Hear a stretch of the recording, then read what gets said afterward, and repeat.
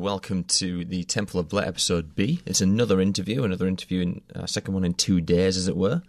This is with James McBain of Hell Ripper, Black and Roll project, one-man project from Scotland.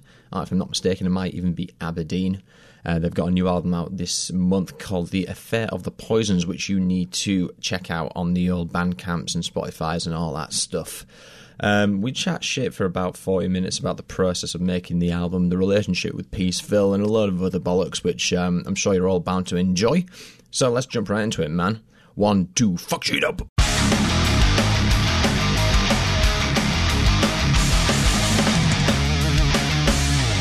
Good stuff. Right, I've got 5 questions for you, but every question has about 10 sub-questions. That's fine. Do you want me to go on video, or...? You know what, man? If you want it to be on YouTube, let's go on video. I'm not too precious. I always open with video in case the recipient has video, but I'm not precious. Let's see. I haven't used Skype in ages, so I'm trying to figure out how to do shit. It's the only thing I did a Zoom call on, Wednesday last week, and I ended up having to use my webcam mic, which kind of sucked, but...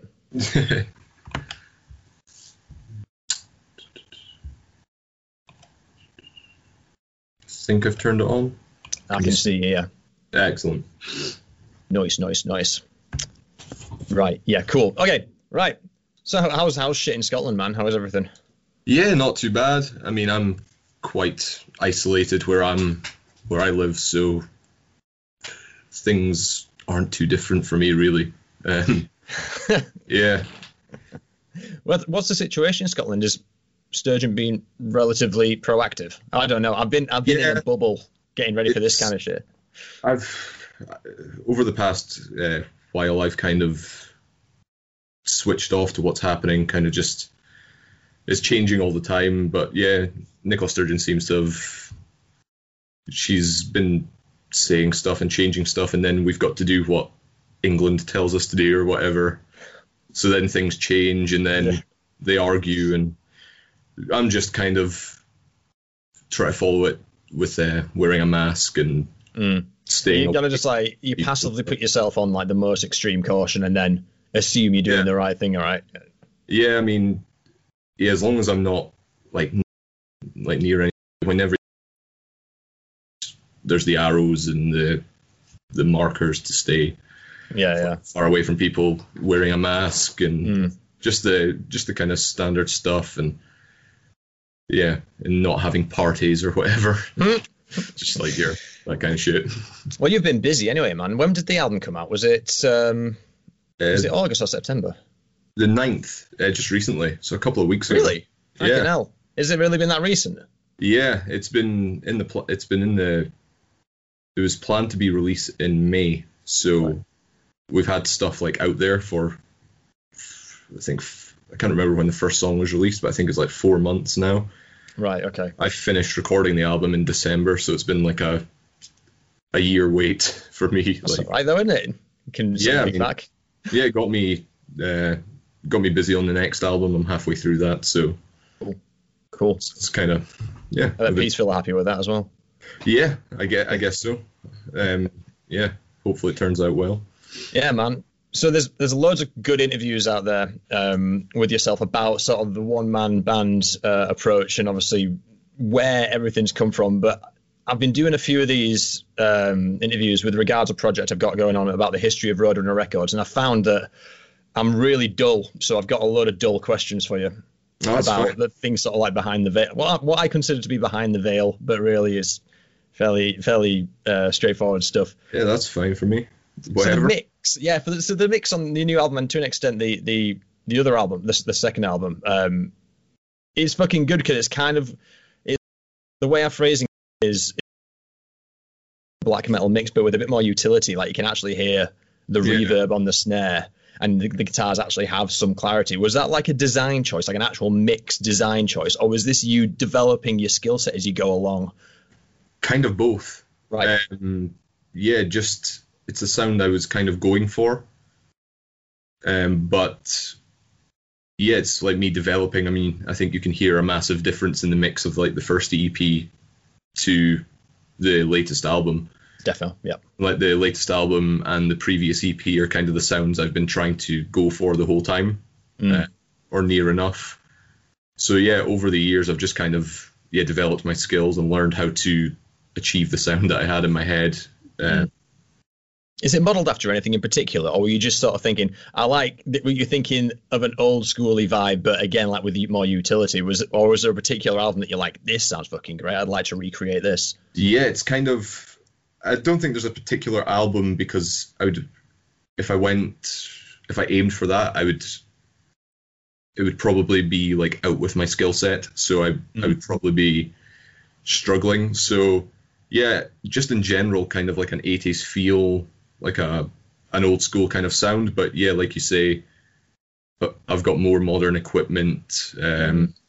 Digital kind of stuff is available now, like digital plugins and all that kind of stuff. So you can get quite good recording quality with little budget and that. So it's like, it's just kind of my take on like the old school sound. And I just kind of do it by feel. Like I get just as I'm recording things, I change things, and if something sounds good, then I keep that. And it's so interesting how like the entire energy of the album can be by the mix itself. Famous example being Slipknot Spit It Out. There was the demo that got submitted to Roadrunner, which was deemed like the best thing ever, and then they went back and did the actual album with Ross Robinson. I could be speaking out of turn, but I know the official album version ended up being not quite filled with the same energy as the demo version. So the demo version is what ended up on the album. That's what everyone kind of knows as the ubiquitous version of Spit It Out. But it's just so interesting to me how those mixed design choices can really inform what the listener gets out of it completely.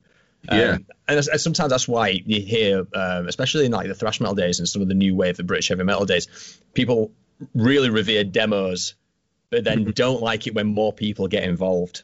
And sometimes it can saturate that energy. So I was just curious to see if there was where the design was coming from. But I kind of admire the Moxie just going, I'm just learning as I go and go by vibe, because that at the end of the day is the essence of what metal is in terms of the sonic. Then you've got the other side as well, where if it's not good, if the sound isn't good enough, it takes the energy out as well. So you've got to try and find a good balance, I guess. Yeah, man. Like, that's what I try to do. I don't want it to be like overproduced, like just sounding perfect and things, but I don't want it to sound poor quality. Like, so it's all about getting the balance for me, really. In a live setting. So when we're back in the world where we had gigs, did you have to instruct the front of house guys, or did you kind of just say go and have fun with it? Not really. It's live. We've kind of got like a punk approach where we just kind of go for it. Like, I use a bit of reverb on my vocals and stuff, but other than that, it just sounds how it sounds, I guess. Cool. As long as everyone's playing the right song, it's fine. The beauty of it is the album itself. It's I don't know how people have been articulating, and I don't want to say compartmentalizing, but I don't know how people would describe the music. But to me, it's kind of like party black metal. It's, even though I could say it in a million other ways, it's kind of like if Metallica weren't as into Iron Maiden, but they were more into Venom. There's a million ways you can say it. So I think in a big way that does the talking. I'm even getting some Children of Bodom vibes, like early Children of Bodom, which I really dig, man. Yeah, that's like one of the first times I've heard that. But Alexei's like guitar playing, like with the kind of classical kind of thing. Totally. That's been like an influence on my guitar playing. I mean, it's not something that intentional, or it's not a band that directly influences me, but sure. It's more like a gut feel, like those early Bodom albums where it is kind of like it's balls to the wall. Structure changes and just energy, and that's the sort of the vibe I get. I mean, I'm not saying there was a particular. No, that's cool. It's like cool. I like hearing people's like what they can hear, because sometimes it's like it's something that I never thought of, and then I think of and think, yeah, probably that is the case. Like subconsciously, that came out or something. But yeah, I like hearing other people's like takes because they're sometimes different. Like what I intend, I wasn't even aware of that were there. Sometimes they hear stuff that I've never even heard before, and stuff like that. So it's cool hearing other people's like take on it. It's a big box that's ticked for me. Obviously, the namesake of this podcast is the Temple of Blair, and the Blair is just there's plenty of those to go around, so that makes me happy. Yeah, they're just very fun. Did you have any producer or any other engineering, or was it all you? Yeah, all me, and it was mastered by Brad at Audio Siege. I usually get someone else to master it because I like to get since it's all me up until that point, I like to get an outside perspective, like because I've been working on the album like constantly for so long that you get like tunnel vision. I don't know what sounds good anymore and stuff. You can't see the wood for the trees. Yeah, exactly. So if it's going to vinyl and cross-platform, you want to get it's good. You want to give yourself a stage gate.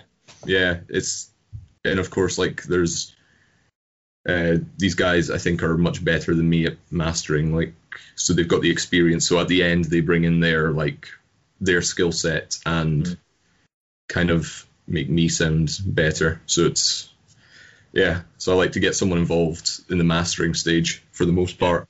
But other than that, everything's just mixed and stuff, recorded by myself. What are you using? Is it Ableton? Reaper. Reaper? Yeah. Excellent. I had massive problems with Reaper. A lot of people have said that. What's the interface that you're using? Reaper. As in the what you plugging your guitar into? No, I plug directly into my amp. I mic my amp and plug that into. I've got like a Focusrite. I think it's a Scarlett. Yeah, this is what I've got. What? Yeah, little red. This thing. Yeah. This thing. Yeah. So right. This has just gone from a half an hour to an hour long interview. So, because this is the thing, when I use Zoom, I keep getting and Discord actually, I get like a robotic sort of voice on it when I'm using my Focusrite. And with Reaper, it just crashed completely, and I thought it was down to the Focusrite drivers, but because it comes stock with Ableton, that's what I've sort of stuck with, and it's been fine. I struggled with Ableton at first. I thought it was difficult, and I'd been like kind of recording and looking at stuff before I got the Focusrite. Me and my friends used to just kind of record with like a Rock Band USB microphone, like the Guitar Hero microphone. And like, of course, it sounded shit, but it was black metal as fuck, though, isn't it? Yeah, and so once I got the Focusrite, I had Ableton, and I struggled to use it, so I went back to Reaper. But I remember I did have a few problems, like getting stuff sorted. I can't remember what it was. It's been so long now, but there was loads of latency issues. I think it kept crashing Reaper and stuff. I managed to fix them, and I can't remember how. I can't remember what the problems were, but I do remember something there. But I just looked online to try and fix it because I didn't want to learn how to use another workstation. So yeah, totally. I mean, and you get unlimited tracks on it, whereas the Ableton Live Lite, you have, I think, 8. Oh, okay. Yeah, which is fine if you're going to do like effectively live sessions or just a small band setup. But Reaper was my first choice as well. But I was technically put into a box and told, just use fucking Ableton. Yeah. But no, that's fascinating. That to me as somebody who's struggling with it. Program drums. Yeah. Sound brilliant. I spend a lot of time on them. I've got a mixture of I use like a bunch of samples, like for like one, like a snare drum is it's got like a mixture of like 3 different things like layered on top of each other. All right, okay. So, and a lot of it is in the mixing as well. Like I spend ages mixing the drums because I try to get them as real sounding as possible. Yeah. And that's another thing. Like with program drums, you can get like a clear sound. And it's a lot easier to mix program drums than real drums. So, do you ever get kickback from the drummer, your live drummer, who says this isn't actually playable, James? No, not really. I kind of know what's playable, and it's not since it's like kind of black metal, rock and roll, thrash, Yeah. I don't go mental with like 300 beats per minute, like double Sure. bass, like blast beats and stuff. It's for the most part, it's like just straightforward D beats and stuff, and fills that I know are possible. I don't try to overcomplicate things so that it does sound real as well. Yeah, yeah. No, that's awesome, man. I remember reading somewhere that you write the music on tablature software. Yeah, That's still the case. Yeah. That's just, it's such a useful tool. It's basically like a way for me to demo the songs.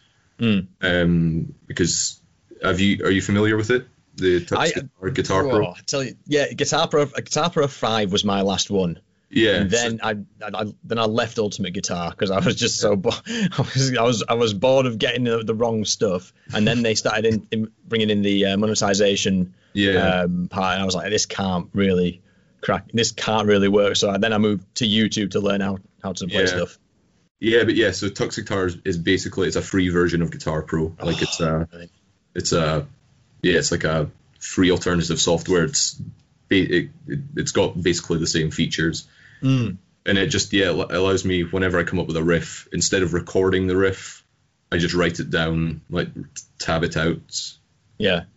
And it kind of saves me the hassle from re-recording a demo, re-recording it every time I want to add something to it or change. Yeah. I can just change a note on the tab software, and I can add drums to it. And I guess more importantly, you're kind of doing the work from the ground up in terms of communicating with your live musicians as well. Yeah, so that helps as well. Definitely. It's unambiguous. This is what you meant to play. Yeah, although I do change it sometimes and I forget to tell them. So like in the recording stage, like usually 99%, when I go to record the songs, I've got the full song written on like Guitar Pro, so I know what I'm doing. But sometimes it just doesn't sound right, or I want to change a couple of notes when I'm recording. So I do that in the recording bit, and then I send them the tabs, and they're like, this part doesn't sound right. Are you sure you're playing that? And it's like, no, I'm playing something completely different. I'll update it for you. So but yeah, the Tux Guitar, it's like it's just a way for me to demo things really, and means I can learn how to play my own songs again, as opposed to like trying to figure it out by ear. It's like easy that way. Yeah, totally, man. That's cool. So I want to talk a little bit about Peaceville, because with this Roadrunner project I'm doing in the background, I've been speaking to some industry folk and watching a lot of old interviews, and so the last 15 years has sort of presented a stock statement from anyone in the industry, which is effectively anyone in their bedroom with a PC can get signed, and not having played a gig or anything like that. And it's kind of, and I kind of get it, because there is like an oversaturation in music, like you can't really move, and you can't really find the good stuff without wading through a load of bad stuff. Yeah. So with that in mind, the fact that it's kind of presented as a challenge for conventional music industry institutions, and don't take this the wrong way, but what did Peaceville see in you, and what are they bringing to the table? I guess they just like the music. Yeah, I guess they just like the music, and the band was kind of growing. Yeah. So I guess they saw like there was potential or something for the band. So it wasn't worried. Nothing worried them by virtue of it being a one-man project, or the fact that you had most of the assets, that you had most of the infrastructure to do everything yourself. Yeah. No, I don't think so. They kind of, if I remember correctly, they asked me what my plans were. I said I'm recording an album. They said, fair enough. And that was really it. But it's difficult. Like anyone can have like most of the assets and stuff that like a larger label does. But it's a lot of work, and there's a lot of things that they can offer that you can't, especially if you're like with me. I like to do basically everything myself. So yeah, Peaceville, they've got much better distribution, which is a massive thing for me, because shipping and stuff to the US especially, it keeps going up, like the price. Of course, so people can get things worldwide, like the releases worldwide for a much more reasonable. More shops and more stores. They've got like they can do their PR and stuff much better than I can. Basically, they just help you get you to the next level. They kind of also, it kind of is weird, but they sign into a recognized label can kind of give you like a air of legitimacy. Yeah, totally. Like you kind of get, like people kind of take notice more, like saying, oh, they're signed to this label that I know. So this is what I kind of find kind of promising with the kind of industry, the state of the industry today, is because like the stakes have kind of lowered in that regard, because you weren't grasping at the bit saying, hey, Peaceville, give me 10 grand advance on this album. Yep. You're already in a workflow position where you can provide value to them at a low investment on their part. And in fact, from an investment point of view, all they need to offer is resources. Doesn't even necessarily need to be money these days. And as you say, with the air of maybe the dirty word is legitimacy, but the clout, I guess, if they can add some clout to the brand that is Hellripper, that's where the revenue comes in and everyone kind of wins, and the more metal can happen because you'd be put on, say, presumably the network which you've got as a result of being with Peaceville has opened up some more doors with regards to shows, other bands you can work with, other personnel who might be involved in the process. Yeah, exactly, all of that. Yeah. And that just makes the metal happen, man. That's all it's about. That's what. Because going into the reading into this kind of stuff, you kind of go in first thinking quite cynically, massive guy with a cigar behind a desk. Yeah. And then all you gotta do is peel back one onion layer, and all it is just a load of metalheads who give a massive fuck about metal, scrambling to make more metal happen. Yeah, exactly. How that manifests is so interesting, and I wish more people sort of understood it from that perspective. Yeah, these labels like Peaceville, they've got like a kind of underground feel to them. I mean, they're not like the extreme major label like type thing. So yeah, it's cool. That was one thing that I liked when they contacted me. I know Paul, who's in charge of Peaceville, he plays in like his own black metal band and stuff. So like, they're metalheads and that. So it's, but they are a fan of the music. Which is a good thing. Yeah, it's, a lot of people think it's like extreme money everywhere and you're controlled. You have to like do ballads or whatever. I don't know, like some people have like so much opinions like and thoughts on bigger labels, and usually it's not the case. I mean, I'm kind of not surprised though. I mean, the industry itself has only been in its sort of tangible state for the last 60 years, if you even want to count the 50s. And everyone's association with it is just, what's the size of the capital in this industry? And obviously, as you track through the decades, it's sort of like 60s, 70s, 80s, 90s, kind of a saturating phase, and then digital happens, and then it all goes to pop. Yeah. But I'd forgive someone for thinking that it's a shit business these days if they haven't thought about it properly for 15 years. Yeah. But really, it's cool to see the MO of the label move from a capitalist business to a partnership. I think that's a good way of saying it, because that's kind of what it is. It's the only way you can survive is with the cooperation of everyone. Yeah, I think. Yeah, it's like kind of like it was in the olden days. Yeah, I mean, I've had like no like real industry experience and stuff. I mean, and so I had no idea what to like expect. So of course I went into the deal like, I mean, not worried, but like thinking, what is it going to be like? Did they make you get the train down to London and all that stuff? Oh no, it's just via email. Okay. Yeah. So yeah, it's just we communicate with like the different people that the necessary people like press and It would just speak via email, and they said, "Do you want to do this? Yeah. Are you okay if we do this? Yeah." Cool. So it's almost exactly the same as working on like a real underground label. Like, Yeah. so it's cool in that respect. There's been no real difference to me, and the main thing is that my music is the same. Like, they haven't like told me to write a certain thing or anything. Like, Aye. basically, They've not come back and said those guitars are too loud or you need to change something. They've kept No, it fairly that's- hands off.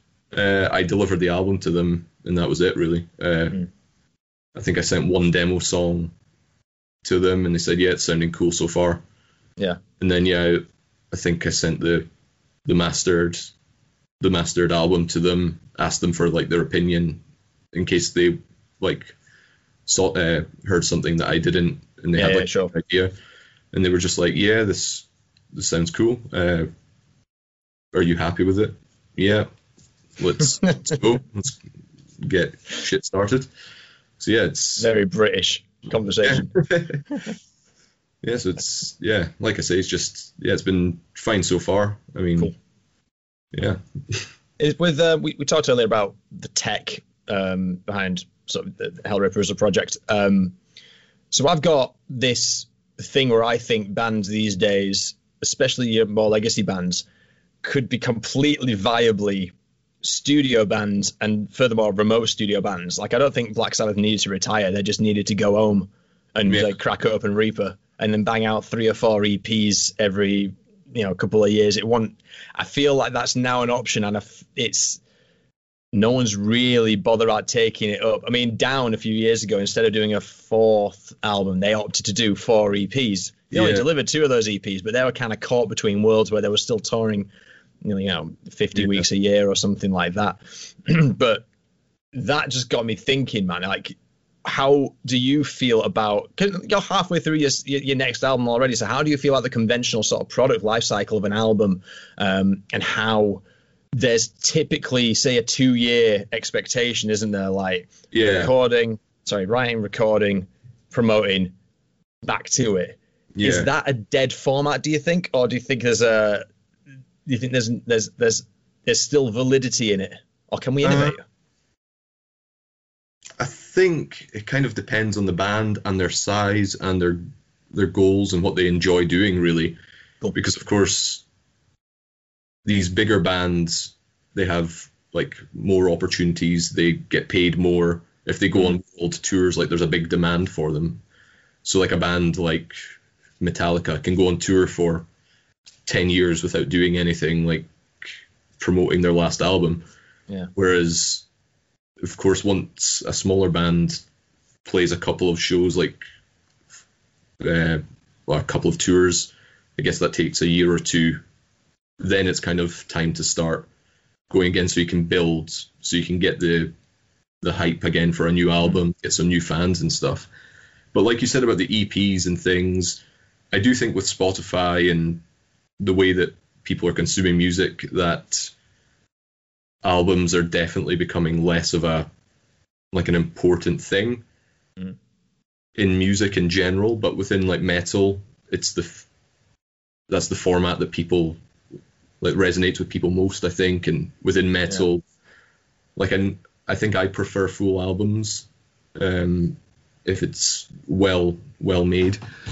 But I think it depends on the product itself. Like, there are certain bands whose albums, they're less like self-contained products, they're more a moment in time. Like I guess, say your metalcore acts like your Triviums and your Killswitch Engages, they can do the cycle, and the product of that cycle would be, okay, this is us in 2018, this is us in 2020, and so on and so forth. But there's other bands which can produce, and it's less of an album, but more of an artifact. And it's like the design choices are different. Like, big examples there would be things like your Iced Earths and your Power Metal acts, maybe even Tycho Negative, Bloody Kisses. That's like a great artifact album for me, where it's got your intermissions, its pacing is incredibly deliberate. I don't think they could do if they wanted to produce that kind of output, I don't think they'd be doing that on an album cycle basis. I don't think it could be a capture. Sorry, I don't think they could do that on an EP basis because they're not a moment in time band. They're a plan, design, build, deliver it. That's it. Yeah, I mean, EPs, of course. Yeah, for things like that where you want to present a full product with like your intros and like a overarching theme and like a complete, like an artifact, as you say. Yeah, it's very difficult to do that on an EP basis, I would say, unless like some bands do it where like the 4 songs in the EP kind of tie together. So it's kind of like shorter versions, I guess. But yeah, an album is more appealing for that kind of thing. I think EPs and singles and stuff, they're more suited to pop music and rock music and things where it's just about the song, whereas with metal it's usually about an album. It is, yeah. I think on the guerrilla press cycle, I'll call it that, singles are valuable. If you're buying a TV or something like that and you're like, it's fucking nearly November, we need to see what's out, and you can go into Metal Archives and go, right, okay, what's out now that's a single, and they can just go and then do it on that basis. But for metal, no one else really cares about singles, I don't think. But you're right, it's more, they want a bit more of a holistic experience. I think a good thing about singles and like EPs and stuff is I think a lot of bands use it to keep their name out there. Like, yeah, man. I mean, especially like bands that can't tour non-stop for years. So, I mean, I guess if you haven't really toured or done anything for a year, it's a good idea to put out a single or a couple of tracks to like get the hype up for your next album, kind of like a stopgap. Yeah, man. To keep the momentum going, to keep people interested. I kind of done that with Hellripper. I mean, because there's so much stuff nowadays, things can get like forgotten about in a week or so. Like an album comes out, everyone loves it for the week, and then you've got 50 good albums come out the next week. So it's right now, like there's so much stuff that it's difficult to stay in people's minds. And with Hellripper, like at the start, I just as a way of like releasing music because I wanted to, and the advantage, like I released a few split EPs, split releases. Oh, cool. Which like kind of keeps your name, like kind of keeps like the engagement. Yeah, the engagement there. Yeah. So yeah, I guess there's advantages to doing both. But like you say, I think albums in metal are like the thing.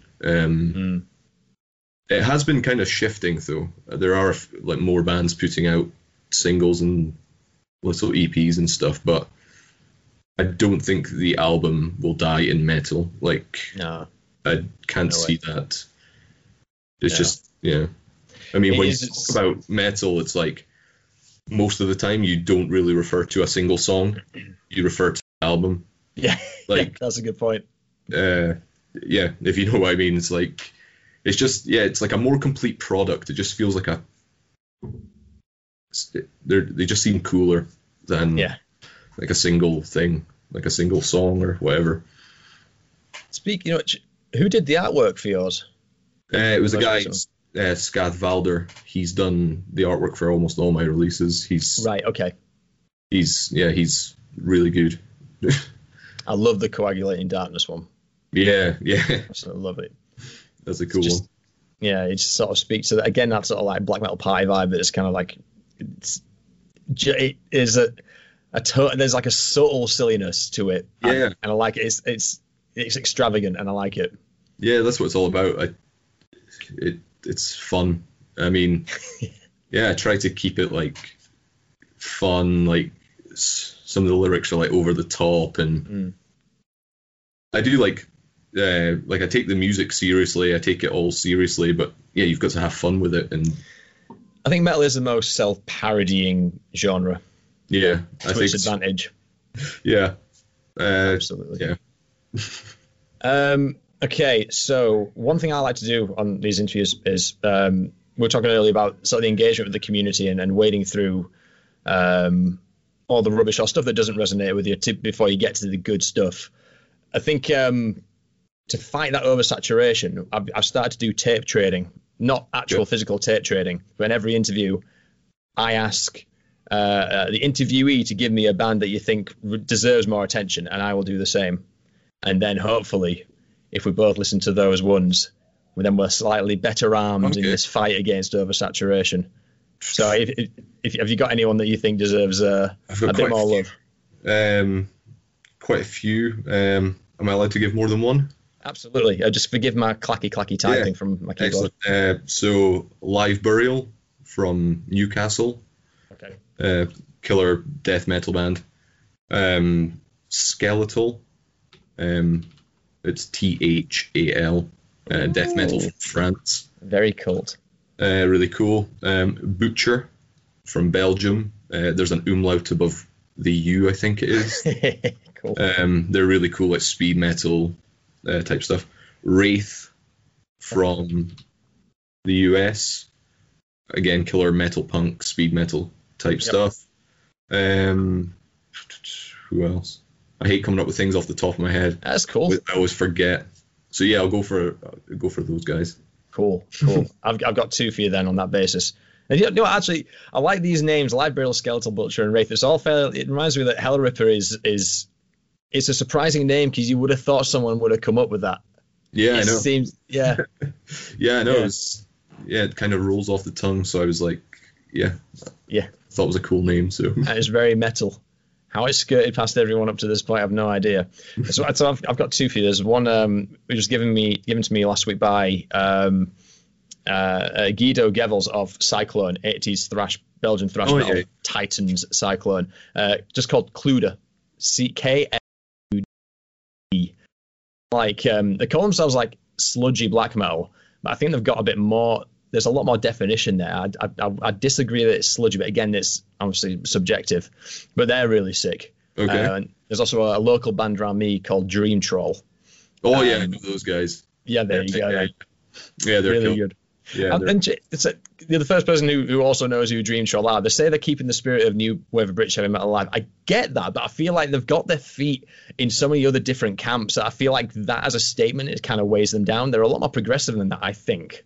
I think they're really progressive and they've got like a really cool aesthetic, I think. Like I don't know how to describe it. It's like kind of old school, like kind of it's like kind of 80s VHS type aesthetic that I really like. Yeah, if Stranger Things was metal, yeah, you putting through the Stranger Things filter, that's kind of what they go for. I think they released a music video recently.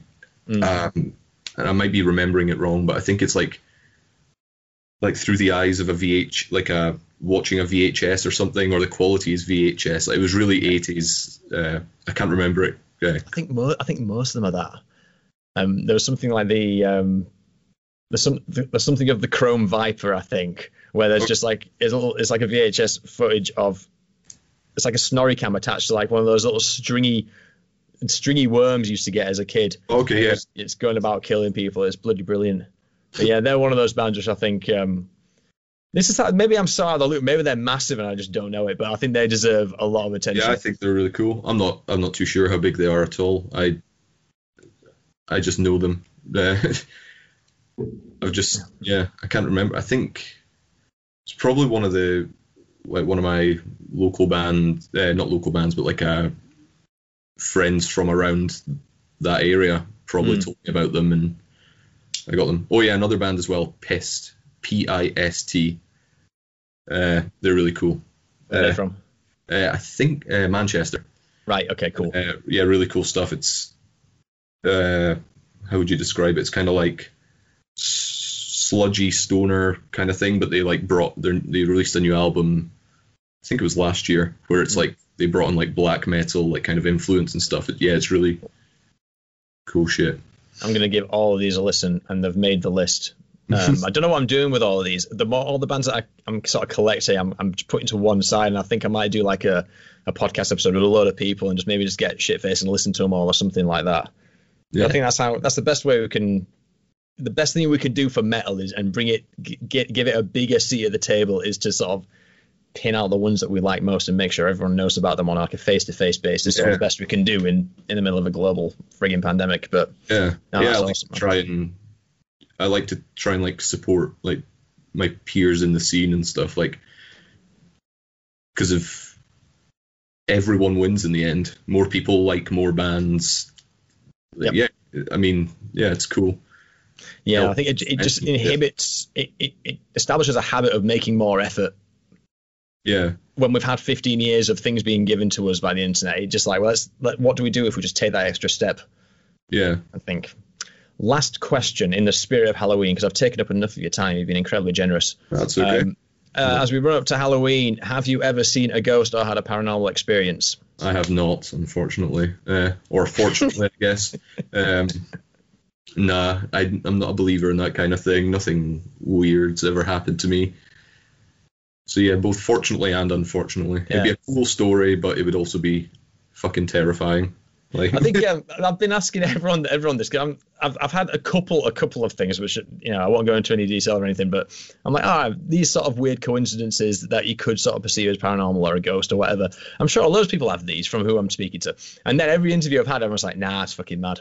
Gary Pepper from nearly hit a dog once, and he said it could have been a ghost dog. That's as close as I've gotten to a. I don't know where to go. I don't know that. Yeah, I don't know. I think, yeah, I mean, there could be stuff, but I mean, I think most things to me have a rational explanation. Oh, totally. Maybe that we haven't figured out yet. Like, makes for a good story, though. It's that part of the mind, isn't it? Like, if my girlfriend made me watch Paranormal Activity when we first started going out, and I had to watch 2 episodes of Friends to balance me out. Okay. I like that feeling, though. I like being on edge for no real, for irrational reasons. That's my weird thing as well. Like, I don't believe in any of that stuff at all, but my favorite horror films and the scariest horror films to me are the spirit possession ones and all that, you know, like, I'm trying to think what were really cool ones, like recent ones, for example, like all these Insidious, The Conjuring, Sinister. I really enjoyed them. The Blumhouse ones. Yeah, exactly. Most of them. Some of them are not too good. Mostly like the sequels. I'm not a big like some of the. I can't remember the last one I watched. It was like one of the Annabelle films, and it was Home or something. Yeah. That one was actually okay. It was the one before that, or maybe the first one. Right. It just kind of felt like horror, like by the books, like like kind of that. But I quite enjoyed the Annabelle Comes Home. It was kind of like an old 80s thing, like a home invasion thing, kind of thing. I quite enjoyed that one, actually. Forgot that I'd seen that.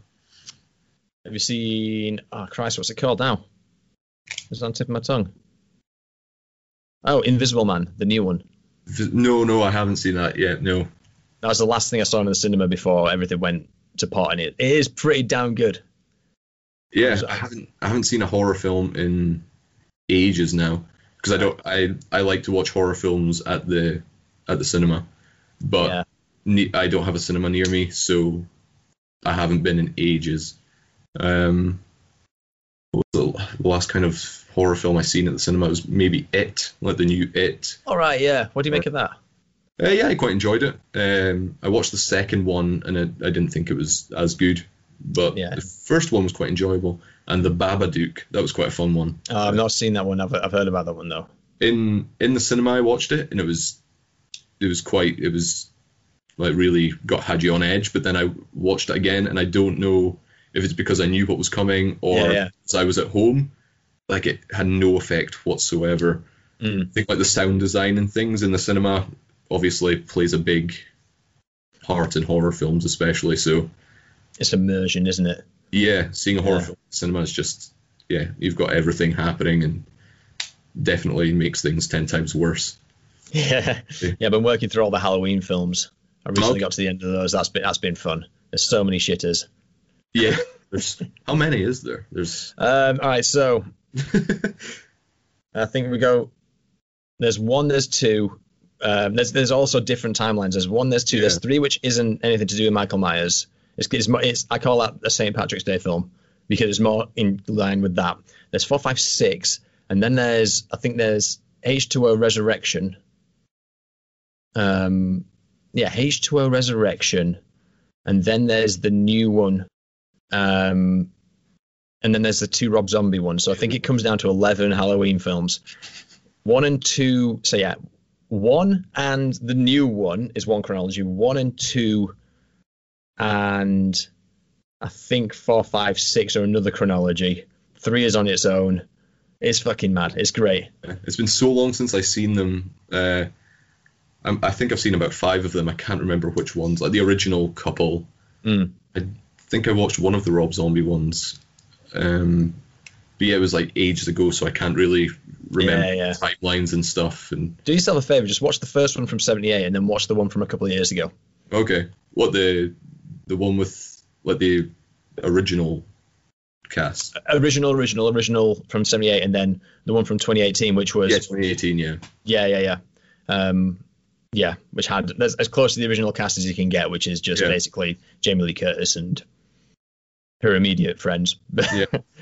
Yeah. I'll do that. Well. I haven't. Yeah, it's so strange. I love that kind of film, but I just it's weird. I haven't. You can't have had time, man. You've been busy.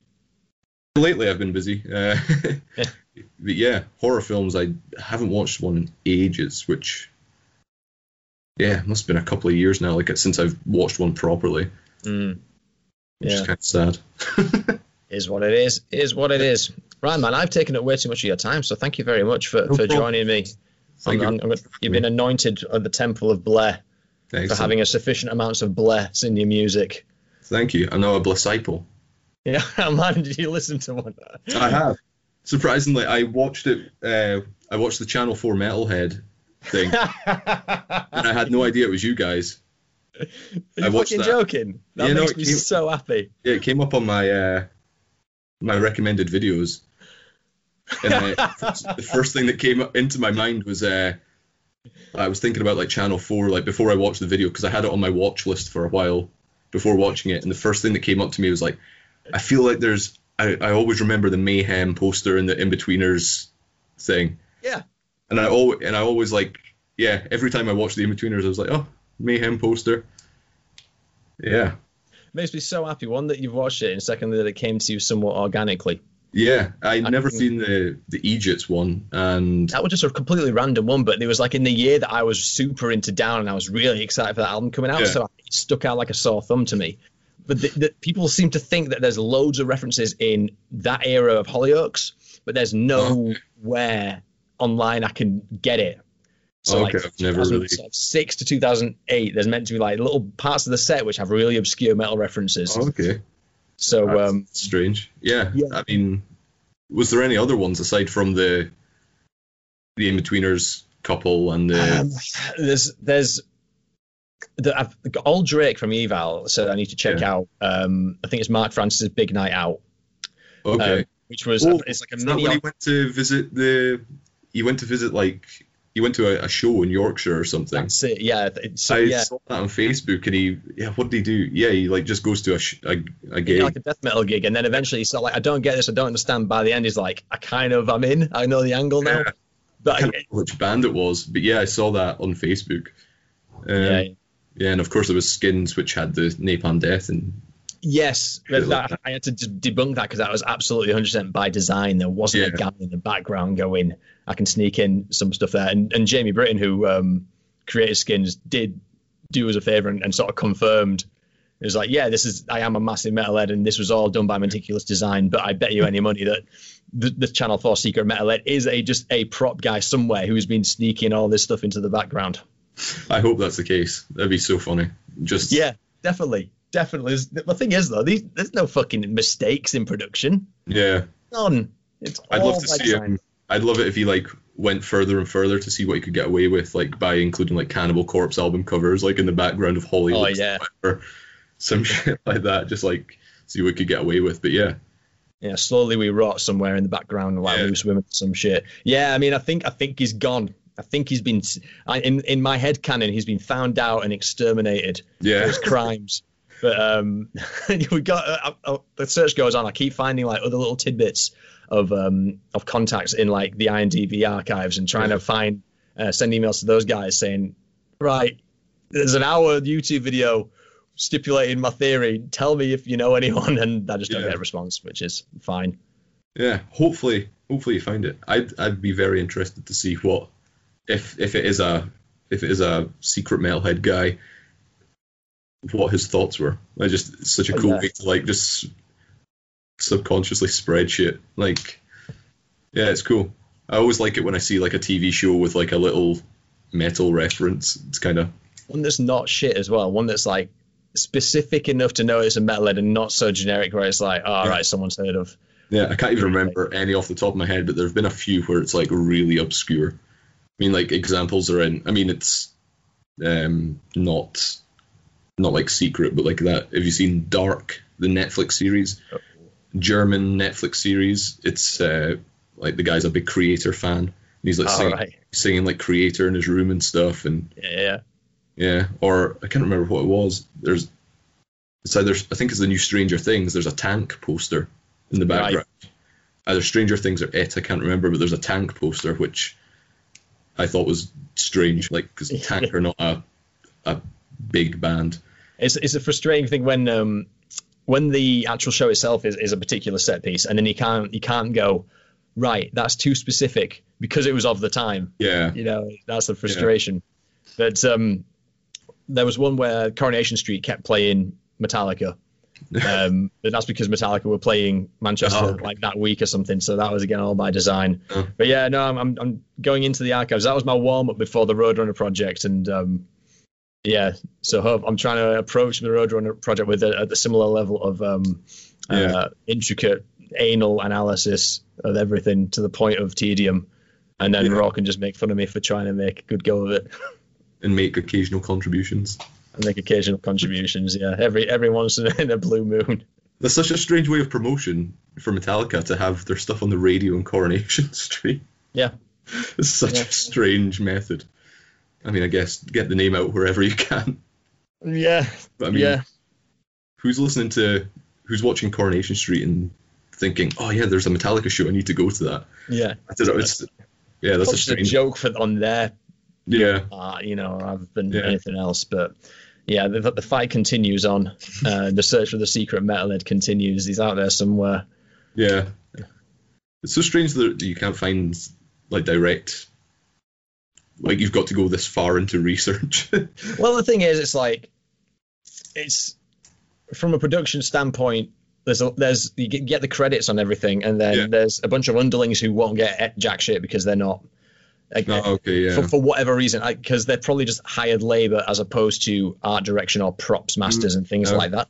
So that'll be who it is. But yeah, and another obstacle is the IMDb archives are not necessarily too specific. They're production companies, but when the production companies say changes every episode, it kind of like throws a spanner in the works because it's not likely that this one props person is going to work across all of them. Yeah. But another one is for the in-betweeners specifically, there is a props master who is a well-renowned props master, but I can't find any contact details. But he's working all the time. I can't find any way to get in touch with him. Yeah, again, it was like you were saying on the thing, it could be a promotion thing. I remember reading a couple of guys speaking about it, saying they used to send their stuff, like a label would send a bunch of stuff to like a particular network, say Channel 4, and they would just like use it throughout the next year or 2 years. Like, so yeah, it could be, but yeah, it is very specific. That's the thing. The thing. If you don't believe in coincidences, that you believe in a secret metalhead. I hope there's a secret metalhead. It's way better promotional thing. Yeah. Man, you need to get a lot of Hellripper posters sent down to Channel 4. That's what you need to do. Yeah, I'll find Channel 4 right now. The secret metalhead out of when Peep Show comes back, I need to get a collaboration with Jez and Super Hands. Yeah. You know. No, that's the goal. Yeah, absolutely. I remember once completely, absolutely aside when I moved